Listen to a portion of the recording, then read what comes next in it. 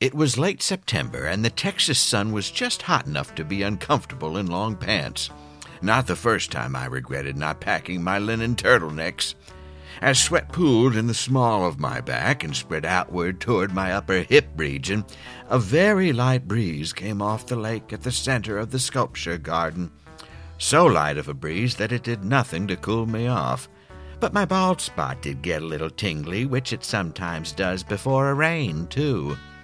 Waves from small, fast boats on the lake disappeared into clusters of scraggly reeds along the shore. I turned a wooded corner and walked towards a large geometric sculpture, its straight lines and angles a contrast to the wild nature around it. On a slat of painted steel I spied a small, yellow-bellied bird.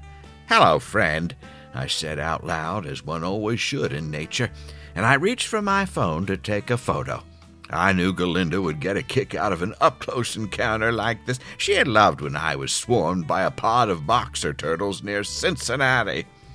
And just as I brought the lens closer to it, it cocked its head right and then left and flew off and kind of right at me. Now I know what you're thinking. Perhaps he doesn't see very well. I thought that too. As a person with impaired vision, I tend to project my own issues onto others. "This poor blind bird," I said quietly but knowingly. It settled on a nearby branch, and I was quicker this time with my phone, but as I pushed the button, the bird flew directly at my forehead again. Now this time our eyes met as he flapped by, and I could see his vision was not damaged in the slightest. This keen-eyed bird was pushing me away from it and toward something. I felt a familiar disturbance in the air, a cold rush of wind, and all the sound of the boats in the lake, and the flies went completely silent, as if swallowed, replaced with the static of a distant radio station. I smelled the faintest hint of ozone and wet cement, and I knew that I was being pulled into the deep night.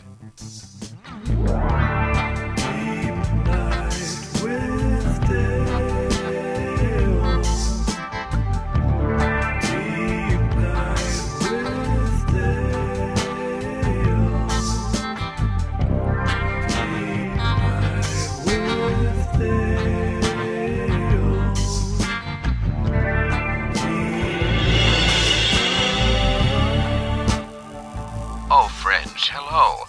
Now, not to worry. I know everything sounds different, but I assure you, I may be a crackling knot of blue lightning in a vast empty void on the other side of reality, but it's me, Der Siever, and it would appear that my physical form has been placed in a kind of stasis as my energy self has been offered the chance to traverse the universal webbing that connects all of time, space, and beyond. Given the situation, we come to you tonight from the enchanted banks of the cosmic Gowanus. And I can tell you that this Gowani also shimmers with magic as it does in every reality. But you can still catch a sex disease from it, so best to just avoid direct contact, unless you want your junk to slide off in a dazzling puddle of rainbows. Now, being no stranger to wild experiences, some of them brought on with a few experiments with mushrooms foraged from behind a commune in Oakland, I know that I have been transported, thanks to that ornery little Texas bird, into another plane of existence. The last time this happened, I merged with a fantastic cup of coffee. I was drinking it, but I was also it. When I returned to my original form, I was wired for days, and I went on a manic episode involving a vintage Datsun, a trunk full of succulents, and an online spending spree that ended up with me owning a guitar that once belonged to Charo. Now, even as I say these words that I'm saying to you, describing what it's like here to you, I can feel my energy, my very being pulled into the time stream. I've been talking so much this season about my relatives and ancestors, the Sievers, trying to better understand all the genetic reasons I do the things I do, and make some of the mistakes I do, too. Why am I the way I am is a question my wife Galinda often asks, and so she encouraged me to look into my past. Perhaps that's why I've been called here. Maybe the Siever family tree has some strange branches I need to shake to understand this weird fruit that is me. Maybe I can finally gain clarity on the greatest mystery of all, the reason for my... Oh, dear. Well, this feels familiar. A police siren wails outside my window, the one that doesn't shut on account of too thick paint and the leaking from upstairs. It barely keeps out the cold, let alone the noise from the city. I hear everything, all the time. Trash day is bad. School letting out is worse. Fights, dogs, dog fights, drunken men stumbling down the street, yelling for cabs. It's late or early. Who knows anymore? I roll over and put my head under the pillow. It's musty under there. And my hair hurts from wearing a hat all day and not having time to shower. The sheets came with the room, which, looking back, was probably not the incentive it should have been for me. I was real excited about free sheets. I reach for my glasses on the bedside table, and in doing so knock over the little foldable alarm clock I bought from a guy with a card table set up on Canal Street. I don't know why I even bother with that thing. I always wake up 15 minutes before the alarm goes off. It once had glow-in-the-dark hands and numbers, but the greenish paint is flaking off, with some numbers only half there and others gone completely. The 12 is now just a 2, but it's the one that shines the brightest, and it's my North Star. I slide the glasses over my ears and stretch. I don't smell good. Or maybe it's the sheets, or the walls. A dank human odor wafts through this whole apartment complex like those wavy lines from a cartoon pie set on a cartoon windowsill to cool. I like cartoons. I identify most with the stuttering pig. He's the best dressed out of all of them. And I think he means well, he just has trouble expressing his feelings. I get it. And I also only have one suit. My uncle had a stutter. He's the one who gave me my first camera. I still use it. Even with a broken lens, it makes good pictures. Most of the time. It's almost 10, I think. Well, I should go out and bring the camera. Nighttime's the best for being able to capture people with their guard down. Most honest-like. I get out of bed and throw on my suit. In order to pay for time and supplies in the darkroom, I wash dishes at the university cafeteria. It's not a great job, and the students get real creative and filthy when the sausage night rolls around. I get a lot of very dirty plates sent back on the conveyor belt. I don't wear the suit to wash dishes, but sometimes I have to wear the pants if I'm going out later, and I don't know, there's grease everywhere. I attract it, I guess. Within seconds of putting on a fresh pressed shirt, it's wrinkled again, even with starch. I grab my hat, my camera, my black canvas bag with the parts to my tripod in it, and I don't bother to make the bed, but I put the alarm clock back on the side table. I don't see it, but I can hear a mouse run across the floor by the little table where I eat day-old rolls and sip from a half-empty bottle of Yellowfinch whiskey when I feel low. I never see anyone in the hallways, and that's by design. I wait till I hear that people have closed their doors or talking has stopped in the halls. I can count the footsteps it takes the upstairs neighbor to get into their room. As soon as I hear 16 steps, then I throw the latch. I head out, lock my door, put my keys in my pocket, and jog down the crooked leaning stairs with the 2 spindles missing, and out onto the street. The air is crisp and alive with conversations and the click-clack of heels on sidewalks. Cars honking and drivers yelling and steam hissing from deep underground. On certain streets you can feel the subways rumble and rattle underfoot. I put the tripod down using only one leg and get photos of couples leaning into one another after leaving a bar. A man in a hat that's way too small. A cigar-smoking mechanic rolling a tire into a garage. But it's not until I get to the park that I see an older woman carrying a most unusual plant that I feel a strange sort of compulsion. I have to take her picture. She's wearing a pink dress under a brown coat, an unremarkable kind of outfit, which one wears because one needs something to have on. She had a large green purse slung over one shoulder and a big froth of hair the color of orange soda. The plant, it was huge. Its long striped leaves reaching up and over her face, bending slightly as she walked. I have no idea how she even saw well enough through all that to even know where she was going. After a few blocks, she finally stood still on a street corner near Washington's Arch, and I ran ahead, snagged a picture or two as the traffic came to a stop. She was half in and half out of the street light, which made it look like the giant plant had 2 legs and was out for a stroll. I thought it might come out well, and pleased with myself, I found a quarter in my suit pocket and went for a hot chocolate at the automat. It was a whole week before I could get into the darkroom and develop the film. I pulled a few extra shifts and got in as soon as I could. What I saw in that paper, in those chemical baths, was astounding and strange, and it felt deeply wrong. On every one of the photos, on every one of the rolls, a phantom image appeared, a blobby-like worm that encircled each form. In every frame with each person, the effect was the same. A transparent white coil of cloud or dense smoke that seemed to be wrapped around the heads, leg, and body of every person I found. At first I thought it was the old broken lens that I used, but the images were consistent and consistently weird. And the more that I looked, the more that I saw these wraiths were there, on the street, in the air. In the red light of the darkroom, I squinted to see as each print came into focus and more ghostly creatures appeared. What had I captured that night in the square?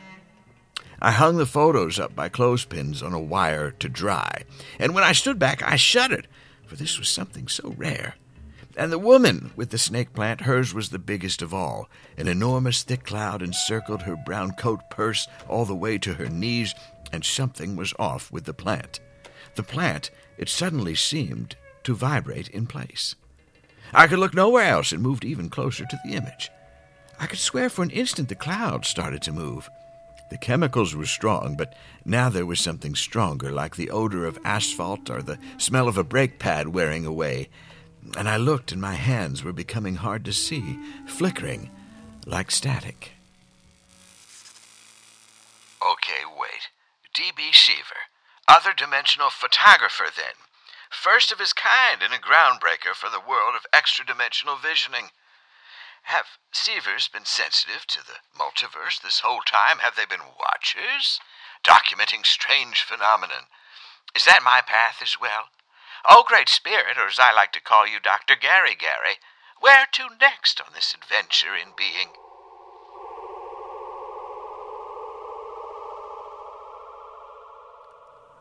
The long flat beetles are new. I never had so many of those crawling on me before. They burrow beneath my bark, but then just wander away. They leave me here with loose bark in the middle. It's not okay.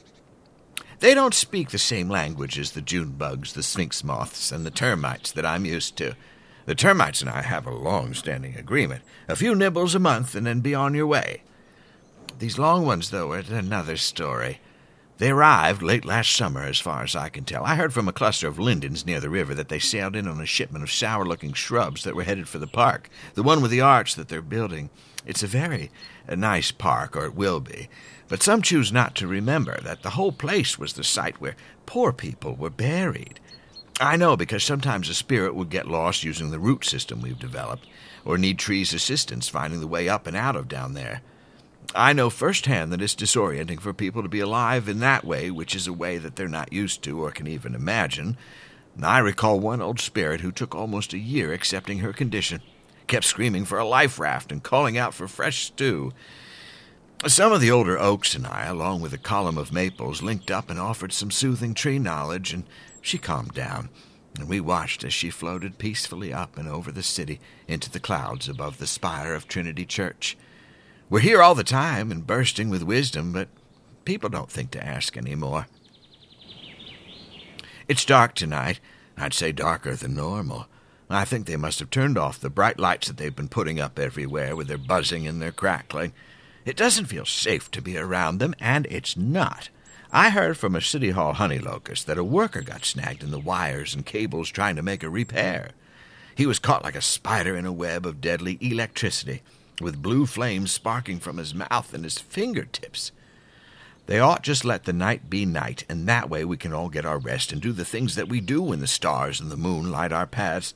The pigeons don't know what to do when they see those lights. They start waking up and looking for food, when in fact they should be sleeping or fixing their nests. I've known pigeons to simply fall down in the middle of the day for lack of sleep. It shouldn't be funny, and it's not, but it is, because pigeons aren't bright.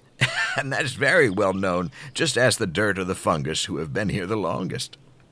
Now, all trees are smart and ancient, and did I say all? Not all, by a mile. There are some trees who wouldn't know a stick if it grew out of them. But most have been part of this system for a while, and were eager to share should anyone ask. Now, in my case, I'm a hybrid, part man and part matter. For at one point I fell down in my yard full of things, tiny figures and mirrors and balls and old dolls, spinning whirligigs, and all spread through the garden. I made everything myself and for my own enjoyment, and to see the smiles of people who took carriages through town. But at some point I felt my chest tightening within, and I dropped to the ground by the shed where my tools were all hidden. Not having children, and my wife having left me, I became part of the earth, and the earth part of me. I traveled via mycelium, merged briefly with soil, nurtured tall grasses, and followed rainwater streams to creeks and then rivers. Eventually I ended up here in New York and snagged my being on a seedling which grew into this tree, and the city grew around me. And so now I know all the things of the trees and the wisdom of plants, and I never once think about my old life as I lived it, except that I would gladly offer a branch or a limb if it would help someone make their lives a little less lonely, to be used as a spindle or a whirligig blade, to make a little wooden cat reach up to a saucer or a man in a boat row back and forth, and to know that someone driving past would catch a glimpse and then smile. It's so dark now, and I kind of like it. I almost hope the lights never come back on. I'm related to a tree ghost? Wow, that's really something. Unexpected jump that was. You know, I'd like to meet a mean tree. Just once. A brambly, thorny, over-it tree who's not ready to have you take off its arm or make it into a canoe. Just like, get the hell away from me. I'm a tree. F off. An F-off tree. I'm sure they exist. Probably a cactus out there with no time for you. Oh, there's so much I don't know about the universe. But I don't mind knowing that I have access to an ancestry of tree spirits. No wonder I get a little vibration when I'm in a backyard. I always have. People say, do you want to see my backyard? And I always say yes. And now I know it's because those are my relatives. I almost don't want to see any more. I mean, one listened to that podcast, The Thing About Pam, and you can tell I must be related to Keith Morrison. I want to talk like him all day, and I already do. Maybe we're cousins, or we could be. It's really something I should... I love what I do. I can hold this pose for hours. Just me in a tall hat, some buckle shoes, standing and looking kind of shocked and dismayed. Very dismayed, while looking at my friend Bert Gunderson, who on this day is dressed like my angrier pilgrim twin. He's holding a Bible and kind of silent screaming at Millie Traps, who has apparently been up to no good, turning cats into demons while her husband's at work in the fields of the barnyard. Millie's standing with her head held high and not intimidated by Bert, which is easy to do because Bert's not at all intimidating. Small features and a little tuft of reddish-gray hair on the top of his head, and without his thick glasses he normally wears, he has trouble focusing. I keep catching Millie watching a thin strand of drool dropping from Bert's mouth, because we've been at this for so long, and Bert is committed to getting his pose right for the diorama makers. But the side effect is Bert's drooling a lot. And once Millie sees me looking at her, looking at the drool, she scrunches up her face and we both start laughing, which we try to stop on account of Bert's seriousness. And then it becomes the kind of laughing you just can't extinguish because you're trying not to laugh. Stan, the lead artist on the colonist-era dioramas at the museum, calls break, and Millie and I nearly collapse onto the floor as Bert wipes the spit from his mouth and chin with his sleeve. I don't know why I have to play the bad guy here. I'm always the guy shouting. You're just so good at condemning people for things they didn't do, Bert, I say, a reference to an incident with shaving cream and a missing brush from a few weeks back. I bet all the girls positively drool for you, Bertie. Millie starts laughing again, and I do too, because it was a lot of drool. We grab sandwiches from the folding table. Millie sips from a metal thermos of hot tea she makes at home from pine needles and honey and rose hips her mother sends her from New Jersey. As we eat, a team of painters touches up the pink-blue sunset and gathering clouds that fills the sky above our New England scene. A beautiful day for a witch trial, I say, in between bites of tuna salad. We've done 12 of these scenes so far. My favorite was the early man discovers fire. I got to carry a mammoth tusk as if I had just come back from the butcher. Millie was a surprised cave woman in a fur bikini, and Bertie was an angry neighbor who refused to believe that fire would amount to anything more than a passing fad. At least that's what I told him he looked like. The guys and gals in the modeling room really captured my wide-eyed appreciation in that one. although the Neanderthal hairline left a little to be desired. Millie decided her name would be Skipper, although I said probably it would be like Augie or Blurg or something. She stuck with Skipper. We named Bertie Yarg, but we didn't tell him. We all found the job through the papers. There was an advert for museum models. I guess we all had malleable enough features and generic enough looking frames that we got it, which is a sort of compliment. Either way, I'm glad to have it. I kind of wonder if people 50 years from now will look at the dioramas and consider who modeled for them, if they can even tell it was all the same group of people. I had to put on a scuba mask for one of them last month, where I was a Polynesian pearl diver. Luckily for that one, the folks sculpted out my midsection and made me look a little more athletic. But my eyes are still the same, and my jawline. That was a real stretch for me. I've never been diving before, and I have a fear of shelled animals. Who knows what's going on in there? I'd never stick my hand in a clam or an oyster. Snails? Escar, get me out of there. And what is that material made of? Tooth? Bone? No thanks. Imagine growing a house out of your own tooth that you have to live in. I'm getting queasy just thinking about it. We pose, the artists sketch, then the model makers take measurements. They consult with the environmental designers, and we try on various period costumes so that once the look is established, the lighting riggers can come in to work with the technicians to make sure that the shadows and the light is just perfect. If it's sunset or underwater, you really don't think about light, but it's important. A poorly lit caveman can go from informative to terrifying pretty quickly. Just ask Bert. One day we came in and Bert's Yarg was so hilariously mean-looking we all doubled over. Bert was having none of it and wanted to lodge a complaint.